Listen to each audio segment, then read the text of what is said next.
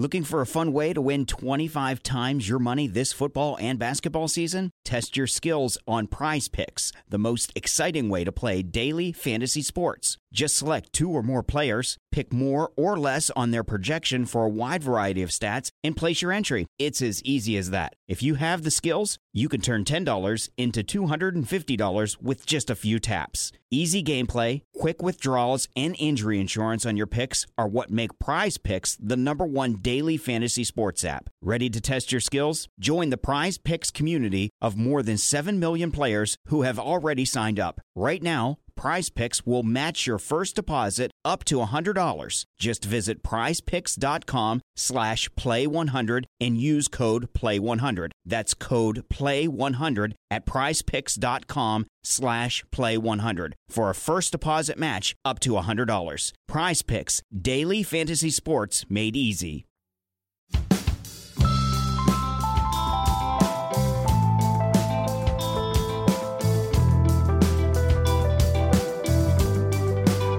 Welcome to Red Inca. I'm Jared Kimber.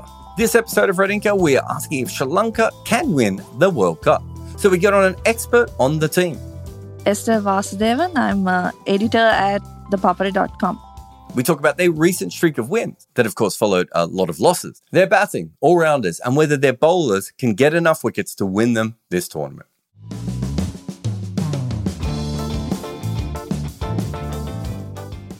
Can Sri Lanka win the World Cup?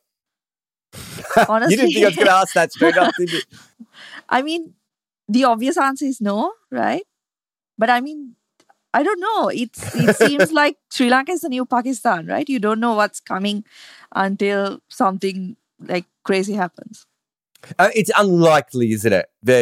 We'll get to the full reasons why, but it's unlikely. It's, the last 4 years have not been brilliant one-day cricket.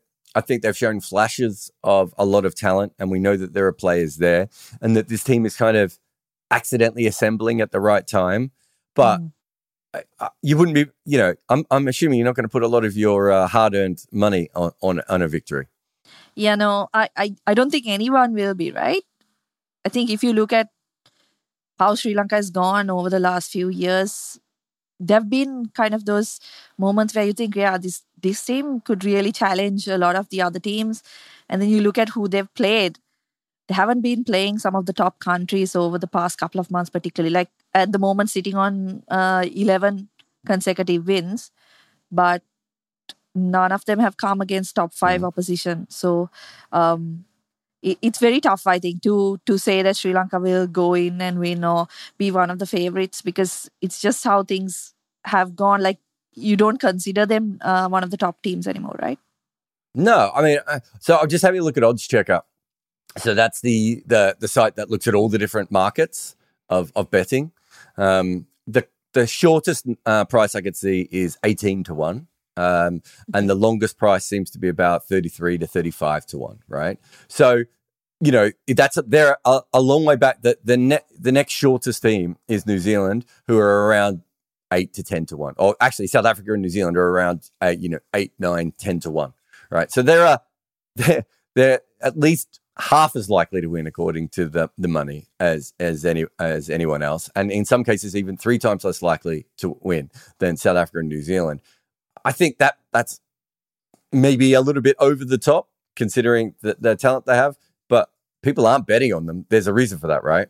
Yeah, absolutely. I think just the way they've gone over the last couple of years doesn't inspire a lot of confidence, does it? Like, I mean, they ended up in the qualifiers. Of course, they were a class apart in that group of teams, but that consistency against top teams is not something we've seen over the past couple of years. I mean, I think a lot of Sri Lankan fans would agree with me when I say that they don't really play modern day limited overs cricket. The bowling attack makes up for a lot of, what is wrong. You've got genuinely two to three world-class bowlers in that lineup. But in terms of the batting and just playing the type of cricket that we see from the top nations playing, it just isn't there on the batting front. Yeah, and I think there's a stigma a little bit in playing in the qualifiers that probably as you said, it once you hear that Sri Lanka has got to that level, you kind of understand how far they have struggled over recent times, right? Like there's a reason why that Sri Lanka ended up in those qualifiers. It wasn't an accident, was it? Yeah, I mean, in my opinion, if there was like long-term planning involved, right? I think 2023 would have been the perfect year where Sri Lanka could have set themselves up to at least reach the semifinals of a World Cup, because it's be, it's been played in India. Maybe conditions won't be as Asian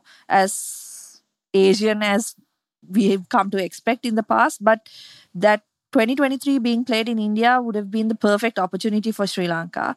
But since 2019, I mean 2019 itself, the World Cup I think was assembled maybe a couple of weeks before, with guys like Jeevan Mendis, Milinda Sirivardhana making the squad. If at that point they had a long-term plan and they had built towards it, I think Sri Lanka would have been in a different place. But there's a there's a very, I would say, tendency to really play it safe. Like if you look at some of the selections in the recent past, bringing back Dimut Karunaratne, one example, right? He hasn't done much wrong, but pairing him with Pathum Nisanka and then Kusal Mendis at number 3, it really gives you only one way to go about things, right? There's no surprise element in that top order. So things like that, where just the main thing, in my opinion, is that adapting to modern day cricket is just, it's been a massive issue. But also, like, so since the last World Cup, and I might have written this a couple of days ago, so I'm not sure if the Pallekele game against Bangladesh is... Oh, no. That was in August, wasn't it? Yeah. So since the last World Cup, they have won 16 games and lost 18 against World Cup teams, right? So that is against the stronger teams in the world. And then they have won 11 and 10 in the last 2 years. But as you said before, I think they won one game and lost 8 in, what was that, from the middle of 22 to the start of 2023. And then they won, is it 11 in a row after that? Yeah. Right now it's 11 in a row, 2 against Afghanistan, and then qualifiers, and the last game against Bangladesh. Yeah. So, and it should be pointed out that while they have won those 2 games against Afghanistan, they also struggled in a series against Afghanistan, and lost a game at home against Afghanistan this year, right? So, even when they have played some of the teams who are lower down on that World Cup, level, they haven't been absolutely breathtaking, have they? No, they haven't. That's, I think, a major worry. Like the qualifiers too, there were some moments where you weren't sure about what was going to happen. I think the game against the Netherlands was one where it could have gone either way. So they haven't been, particularly the batting has not really. I mean, it doesn't. You don't feel that encouraged watching them go, particularly if they've got to chase a big total or there's a half decent bowling attack from the opposition. All right, batting is what I want to talk to you about. So I did a bit of a rankings just for myself. I'll be doing some World Cup stuff. I've got them as the 4th worst batting team when they're playing against the best teams. And I think that was over the last 2 years. They averaged 27 runs per wicket. So not particularly... It's not like they've got a bunch of anchors batting slow. They're actually getting dismissed at a fairly high rate. Right, you want to be over 30 runs per wicket. 32, 35 is elite. And they're also, while losing wickets, they're also going at 5.2 runs and over. So there isn't, I think when you do look at the batting, there isn't really any massive pluses that you would say, like if you're an opposition team coming up against Sri Lanka in a World Cup, that's not to say that one player can't have a great game and can change it. But you probably wouldn't go into that game thinking to yourself that this is a top quality batting lineup. Yeah, no, that's I think the key issue, right? Because it's a game so advantageous to batters, or it goes a lot in batter's favor. If you look at Sri Lanka's lineup, Dimuth Karunaratne, Pathum Nissanka opening the batting. Then you've got Kusal Mendis, who we can admit now, I think 8-10 years into his career, that he hasn't lived up to expectations, particularly in white ball cricket. He's had a poor year. Sadira Samaravikrama coming back into the side after sitting out for a few years. He's been decent, but again, very similar to that top three, the way that he plays. Charit Asalanka, I think, is the only one who maybe kind of gives you something different. And they've got Dhananjay De Silva, Dasun Shanaka. Shanaka, again, not really done anything in limited overs cricket or in ODI cricket over the past couple of years. So, like you said, I mean, opposition will be looking at getting early wickets, and then, keeping the run rate down hasn't been that hard against Sri Lanka over the last 2 years. Well, so I've got the numbers here. So last 2 years, I think, these are the last 2 years stats. Asalanka is averaging 43, which is really good. Strike rate of 87, so just slower than the global average. Kusal Mendes is averaging 34 with a strike rate of 84, so a little bit lower on runs and a little bit lower on strike rate. And Nissanka is 40, 86. That's fine, but we're not really pairing that with someone else with a strike rate of 110. There's no Joss Butler to back any of that up, right? There's no Hardik Pandya or Ravi Jadeja or anything else. And so the spine then is what you have is three guys who are good scorers, not great scorers, but good scorers, who are all slightly slower than the global average. And so it's hard to see how that is going to break out and be anything more special.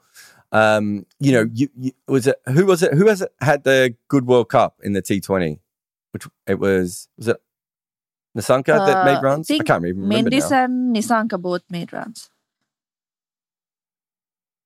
Yeah, and so you look at that, and again, I know that's a slightly different format and everything else, but you look at that tournament, and I don't think anyone was looking at it going, well, this is a team that can score more runs than we can score, right? There's no way you're going to blow the barn doors off with anyone. Having said that, the one difference I would say now is that it's a pretty consistent batting lineup, right? You're probably not going to get bowled out for 200 very, very much anymore.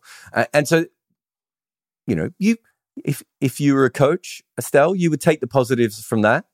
Yeah, I think that's what's happened. Like I was mentioning about, playing it safe. Someone like Dimuth Karunaratne, who you wouldn't expect to do that well in limited overs cricket.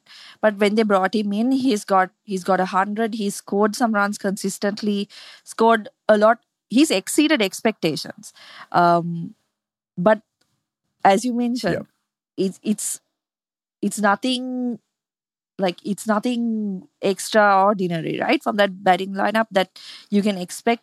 You'll have a day where Kusal Mendis maybe plays a fantastic knock, gets 100, or someone like Asalanka goes berserk at the end, Shanaka capable of the same. But it's tough it's a steady batting lineup, like you said. But if you're coming up against opposition like India, Pakistan, who've got really good bowling attacks, and you're playing on tracks like what Sri Lanka saw at the beginning of this year in India, where 350 was like par, then that's where Sri Lanka are really going to struggle, because consistently hitting those targets it's unlikely with this batting lineup. So they made 350. I think, was it against Oman in the qualifiers? Does that sound right? Or UAE? I'm not sure. Yeah, I had it in front of me and I've just clicked away. But basically, I think in their last 70 ODIs, they have scored 350 on one occasion. Now, I'm not saying that 350 is par or anything like that, but if you look at other sides out there, they have the ability to occasionally score those sorts of totals, right? Which means that you can put pressure back. You're not relying on your bowlers just dominating at that point. I think that's going to be Sri Lanka's big thing, is that they probably, especially against a better team, I just don't think we can imagine, unless everyone fires on the one day, that they're going to score over 350 in this World Cup against the better teams. And so there's kind of like an automatic limit there. Now, having said that, it is worth talking about their bowling, because this is a lot better. In the bowling, when you look at the World Cup teams, they have the second best average, the fifth best economy. So they better at striking with the ball than they are, keeping scores low. I had them in my list as ranked about the fourth best bowling attack. Now, I'm assuming at this stage that people are actually going to be fit and available to play. Obviously, Hasaranga, not 100% sure what's going to happen there, but Chamira. I suppose we're never sure with Chamira. And in fact, all the Sri Lankan seamers, I'm never quite sure. But I would say that we haven't talked about this enough, but this Sri Lankan bowling attack, especially for Indian conditions, is fantastically well suited. Yeah, I think if you look at that bowling lineup, even the Asia Cup Open against Bangladesh a couple of days ago, you've got four of your best bowlers missing, right? Hasaranga, Chamira, Lahiru Kumara, and Dilshan Madhushankar not in the side. But Matisha Patiran is just 5 games into his career and he produces a spell like he did. So the depth is also there. I think if you look at the backups, they aren't as good as the likes of Chamira or Hasaranga, but there is quality there. So that's one big plus for Sri Lanka and something they've depended on over the last couple of years. I mean, if you look at kind of the tournament that everyone spoke about as a turning point for Sri Lanka, it was that 2021 World Cup. And in that tournament, we saw how guys like Lahiru Kumara could dominate against particularly lower ranked teams. So coming into this World Cup as well, Hasaranga is obviously going to be key. Theekshana, I think, flies under the radar, but is as important as Hasaranga in that bowling attack because his role is kind of different, but the times he bowls, the tight overs that he delivers are really important for the other end, like you said, because Sri Lanka isn't that good at keeping the runs down. Chamira is going to be a big. I don't know how you would pick him because you had him breaking down at the T20 World Cup last year. He had ankle surgery, came back injured his pectoral muscle. Now he's out with a shoulder injury. So, I mean, it doesn't look that promising for him to come back. And even if he is fit, he's going to come off no match fitness since he hasn't played consistently since last year. So that's going to be a huge worry for Sri Lanka, I think, because he just adds something extra to that bowling lineup. The fact that Dilshan Madhushankar has come through is, I think, massive because that left arm option is, like, if you look at the variety that Sri Lanka have, that's their main strength, right? They've got kind of an off spinner, mystery spinner. They've got the leg spinner. They've got fast bowlers who can hit that 150 mark. So that's going to be the key. But at this point, you don't know who's going to be fit and who they're going to be able to pick from because even with Matisha Patirana, right? There's always going to be that cloud of, is he going to be completely fit? Just because of the way he bowls and he hasn't been in ODI cricket for long, he hasn't played much ODI cricket. So whether 10 overs is something that he can do, all of those questions are always going to be there. Yeah, well, I mean, so just because you mentioned so many bowlers there. So Chamira, and as I said, these are the numbers against the best, the World Cup team. He's got a bowling average of 25, right? And I think I understand what you're saying that they may not trust his body, and no one's going to trust his body at this point. But that you're not going to be able to replicate those kinds of numbers probably, even with a backup, as good as some of those other backups are. Hasaranga, let's assume he's going to be fit for the World Cup. He's averaged 32.5.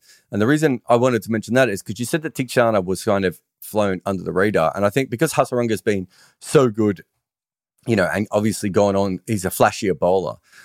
We talk more about him. But Theekshana has gone at an average of 24 runs while going at 4.5 runs and over.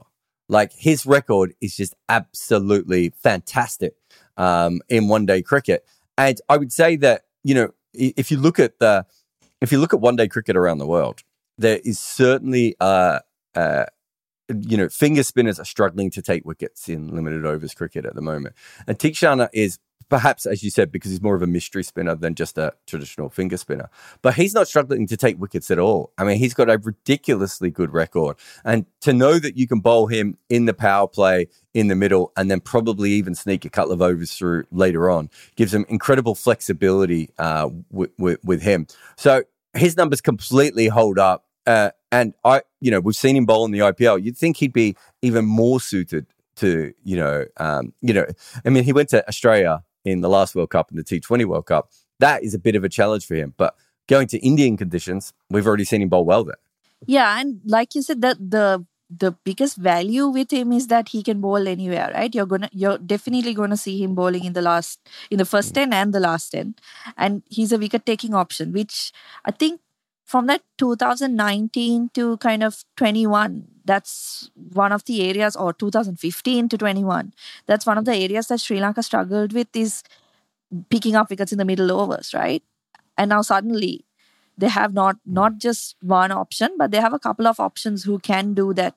And that's going to be critical in those conditions. I think conditions are going to be massive, because if it's going to be flat and, no assistance for bowlers at all, Sri Lanka are going to struggle. But if there's just even just a little bit in some of those tracks, I think the likes of Theekshana and Hasaranga are going to be really valuable.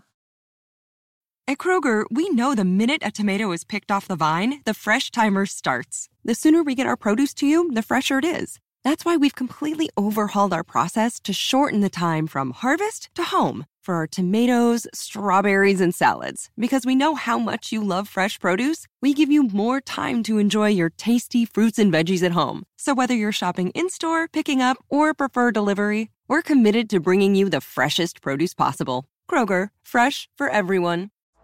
Hey, Spotifyers, click or tap the banner to listen to Rap Caviar, the freshest 50 hip-hop songs on the rawest playlist ever. Brought to you by our friends at Stars and the new season of Power Book 4, Force. Watch now, only on Stars and the Stars app. And I mean, that's an interesting one, isn't it? Because if it is a batting tournament, is there enough in this bowling attack? I mean, if you look at it, there's leg spin, there's mystery spin, there's mystery seam, I suppose you could say, in Patharana's action. There's pace and everything else. But the issue is that the opposition are still going to score runs, right? So you think that they need some kind of assistance from the surface in order for Sri Lanka to have more of help. If this is a batting tournament, and most World Cups aren't batting tournaments, but if this is a batting tournament, you don't think that Sri Lanka can keep up with the best teams? I think it's going to be really tough because, if you look at 2019 as well, I think Sri Lanka exceeded expectations. They beat England out of nowhere, beat West Indies, came close against some of the other teams. And that was because the conditions weren't as batting friendly as everyone expected. I mean, going into that tournament, everybody thought, okay, England's the top, limited over side in the world. It's going to be 350 plus wickets, and then suddenly it was raining and, the pitches were a lot slower than people expected, and teams like Sri Lanka got in the game. Similarly here, I think that's no matter how good the bowling attack is, I think we saw that during Sri Lanka's tour of India as well earlier this year. It's just the batting's not good enough to be chasing 320, 350 consistently, right? So how often are the bowlers going to be able to keep some of the bigger teams down to, below 300? That's going to be really tough, I think. Yeah, no, I get that. I think it makes sense. If they could take enough wickets, then clearly that gives the batters a chance. But it's not about I know some of those economy rates I said there before were good. It's not really about the economy rates, because I think the best teams will still score it around a run a ball against them. But if they can keep up their averages, if you're playing against, South Africa, India, England, those sorts of really consistent scoring teams, and you can take wickets against them, I think you can keep yourself in the game a little bit more. Patharana, you talked about him. He's, I remember last year, my biggest concern was that he was just going to be a death bowler, and that he wasn't going to add all the different skills that he needed, especially because in T20 cricket, by just being a death bowler, if he just worked on death bowling for the next 10 years, he's going to get paid for the next 10 years and he doesn't have to worry about anything else. It feels to me that since that last IPL, which was probably the last time I watched him really, really closely, although I've seen little bits of him play since then, but that was the last time I watched him really, really closely. I'd say he's just added little bits to his game then. He's got such a natural advantage with this round arm bowling action. But if you can't be good with the new ball, if you can't be handy with the ball in the middle overs, and when people are chipping it around and other things, you do become very one-dimensional. And in one-day cricket, because the game's so long, you actually need probably slightly more rounded skill sets than you do in T20 cricket. Do you think in this World Cup, they're going to play him? He's going to be a frontline player with let's imagine everyone's fit. Do you think that he would be in the side automatically? And do you think that his other skills are now good enough that you can pick him? I think if everybody's fit, he's probably not going to play every game. There might be kind of a rotation. I don't know, because it looks like particularly Chamira being fit would mean he's dead set for that one spot. And then Dilshan Madhusankar as the left arm is going to take up the other fast bowling spot. I don't think Sri Lanka will be looking at more than 2 quicks in that bowling lineup. So he's probably going to be third in line. But just watching him in the Asia Cup so far, the one game we've seen so far, I think he has got the skills now to really be a threat in ODI cricket. A lot of people, including myself, we were skeptical, about how is he going to hold up in ODIs. It's a longer game. You've got to kind of, it's not one-dimensional, right? I mean, not that T20 cricket is, but like you said, if he was bowling in the death and he's nailing Yorkers every delivery, that would be good enough, right? Exactly. But just how I think the way he's used is also really important, because we saw in the Asia Cup, he was brought on in the 11th over. So no new ball for him. And again, coming back to Theekshana, that's the value he adds there, right? Sri Lanka can still play the 2 quicks and have one of them come on a little bit later because they've got that option of Theekshana with the new ball. I think Pathirana has the skills, but if everyone is fit, he might be the third option.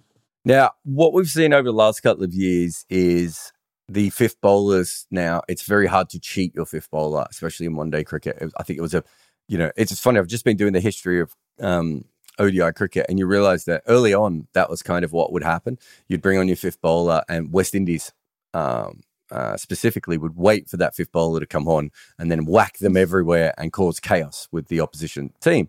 And then we had quite a few years where people wouldn't do that as much, right? And it was a little bit more, they're bowling in the middle overs, we'll just knock them around for a couple of runs. We're certainly back in a period now where people are really attacking that fifth bowler. Is, DDS, Dhananjaya de Silva, the most elegant, cricketer in the men's game at the moment, is he a good enough bowler to bowl 10 overs a game in Asian conditions and specifically Indian conditions? So his bowling over the last couple of years, he's averaged 34 with the ball, which is actually pretty good with an economy of 4.4. He's going to be under more pressure. How much of those numbers are good because he hasn't always had to be the fifth bowler? He could be the 5th/6th bowler at times. And how much of those numbers are going to be tested by the best batting lineups in the world, who won't just knock him around, and they will, he's a very good. He's like a high functioning part timer, right? Rather than a frontline bowler. But he's a very clever cricketer. So where do you think? Is he good enough to play as that fifth bowler? Will they play him as a batter, as the sixth bowler, and use him when necessary? How do you think they'll work that out? Yeah, I think, like you mentioned, he's a very smart cricketer and very smart bowler. I think it's his bowling skill that's kept him in the side, if I'm being honest, because there's no other way you fit him in at number 5, number 6, right? So he's got the skills. I'm not sure if 10 overs is too much to ask from him because, like you said, it's not going to be a case where, they're going to play him down, knock him for a few singles, right? There are going to be batters who take him on, and he's probably going to have to contend with that there are going to be batters really attacking him, even if he does bowl in the middle over. So that's, I think, going by what we've seen from Sri Lanka cricket, they will pick him as the fifth bowler or fifth/sixth. They'll expect Dasun Shanaka to put in a few overs. But in my opinion, they can do away with one of the batters and have Wanindu at number 7 because he's shown that he has the ability to bat, right? You're playing him at number 8 doesn't really make much of an impact. So you might as well take that gamble, push him one position up and then have that extra bowling option. Yeah, he's averaging 25 or 30 in one-day cricket over the last couple of years. Does that sound about right with him? I remember having a look at it. He hadn't made a lot of runs, but I think that he has actually made ODI runs when he's had a chance, hasn't he? Yeah, I think when he's been pushed up the order, when he's had a couple of opportunities, I think at number 4, number 5, just as a floater, they've used him a couple of times. And he's had good runs. He's made a lot of runs in domestic cricket as well. If you look at the recently concluded LPL, I know T20 cricket, different format, but he obviously has the ability to bat. It's just that when you're coming in at number 8, is that the right time to utilize the type of batter he is? I think he's more of a, classical option who you would want to be batting not lower than number 6. So that I think that's what they should do. But I have a just looking at how things have gone, I think Dharanja De Silva will play as the 5th bowler. Yeah, no, I mean, I think though the fact that both of those players have utility. I mean, DDS I think his batting average is 30 with a strike rate of 82. I actually think that the only way you could get the most out of him as a batter is probably batting him in the top order. And I don't think you can do that in one-day cricket. I think the bowling is too good at the top level of the World Cup. You really need to fit him in down the order. T20 might be slightly different where you can cheat it a little bit more. But you look at Hasaranga, he, with the bat in ODIs, where are we here? So in 2017, that's too far along. 2021, sorry, he made 356 runs that year, averaging 27. 2022 only played 5 games, but it made 126 runs, averaging 40. This year he's made 160 runs and has struggled just a little bit more in the games, averaging 17. But a lot of that is also, as you said, where he comes in the order. So, when he's batted at number 7, though, can I throw this to you? When he's batted at number 7, what do you think his average is? Is it not good? It's not good. It's 14, right? When he bats at number 8, he averages 31. So that could be a fluke, right? Because we don't know what situation. He hasn't batted that much for Sri Lanka in one-day cricket to be 100% know if that's just a fluke or what the situation is. But I think the two of them, maybe because they can both bat and bowl, right? They should give Sri Lanka a possibility to when they want to go in with 5 bowlers and just attack with the ball, they can do that. And then when they want to be slightly more circumspect, stack the batting a little bit more and have Dhananjaya bowl as the 5th bowl. So, there are certain teams where that, perhaps New Zealand or South Africa, who are more prone to knocking the ball around, right?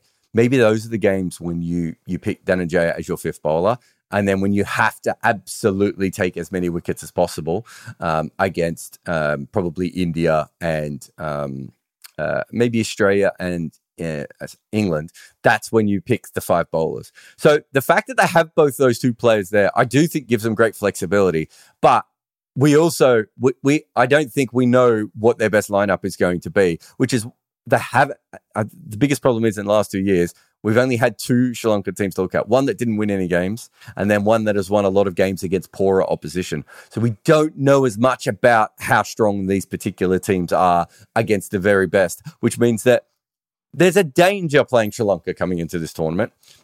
The Asia Cup might answer some of those questions, but it's only going to be a couple of games, of course.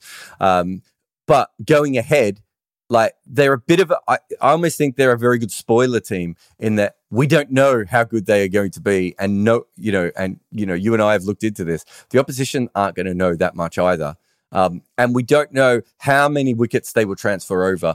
But I think that in order for them to be a very good bowling team, to be a very good team in this World Cup, I think they're definitely going to have to average, under, 28 with the ball, right? Which if that's the case, then I think that goes back to your Hasaranga point of probably going to have to play as a bowler. You go in with 5 specialist bowlers, and you hope that's enough. You hope that your top order at least can score 270 to 290 consistently, and then that you're taking enough wickets to keep the pressure on everyone else. Yeah, I think that's how Sri Lanka would hope that things go, because if you look at even the other options in terms of the spin bowlers, you don't have that many. So if they're going to play 5 specialist bowlers, it'll have to be a quick. But they've got options on that side if everyone is fit. It's tough to call. They'll need a lot of runs, I think, at the top of the order. And strangely, I think Karunaratne is going to be a really key figure at the World Cup, because he's been a lot more consistent than the other players. Like I mentioned before, Kusal Mendis has had a bad 2023, hasn't got that many runs. But Karunaratne came in, suddenly he's scoring, he's giving you that platform to go off from. A lot of people in Sri Lanka don't like it, but he's unexpectedly done quite okay, right? So he might end up being actually a really key figure for Sri Lanka at the World Cup. All right, I'm going to put this to you. I don't think they can win the World Cup because I just don't think they can make enough runs consistently to threaten the top 5 teams. I think the best case scenario for Sri Lanka is probably stealing their way into a semi-final position, right? And you never know, once you're in a semi-final, things can go your way. But I think their best case scenario is probably stealing their way into a semi-final position. I think the worst case scenario is that the best strike bowlers from around the world just go through that top order, and they're not even in contention for a semi-final position. So most likely, I think there'll be a time in this tournament, a bit like there was in the World Test Championship, when you go, oh, Sri Lanka's got a chance of making the finals here, and then it doesn't happen. So that's my best case, worst case, and most likely case situation. How do you see it? Yeah, I agree completely. Particularly looking at the format of the World Cup this year, when you've got to play the other 9 teams, and there's no hiding, there's no sneaking in, right? So best case scenario would be a semi-final finish. I think hopefully the conditions are a little more favorable to the bowlers. That would give them the best chance. Yeah, no, that'll be the interesting thing. I think if the conditions are more favorable towards the bowlers, then I do really rate their bowling. And if the conditions are more favorable to the bowlers, I'm less worried about the fact that their economy is not as good with the bowling, right? Because at that point, if they have the opportunity to take regular wickets, there's something there. I'd be shocked if it's going to be a bowling tournament, this particular one. It might be more a balanced tournament rather than a batting tournament, but I'd be shocked if it's a bowling tournament. But I do think if it's a bowling tournament, because they can strike with so many different options, and as we've talked about, if they have injuries, I think they can certainly replace them as well. But anyway, Estelle, again, thank you very much for coming on the podcast. Thanks for having me. Thanks for listening. This podcast has an ad-free version via Patreon, where there are many other extras as well, including a Discord channel. There's a link to those in the show notes. Please review, subscribe, and tell all your friends about our show. Word of mouth is the best way of making our podcast grow. If we had a guest on, chances are their socials are in the show notes. Please support everyone who comes on this show. I am Jared Kimber, and this is my network. But we also have hosts and co-hosts like Bharat Sundaresan and Bayram Kazi. This network is overseen by Nick McCorriston. Each episode is produced by Ishit Kuberka at Sound Potion Studio. The team from 42 help us out with the video side. Orajoti, Saina Paya, and Maida Akan, both producing podcasts, while Mukunda Bandreddy is the head of our YouTube content.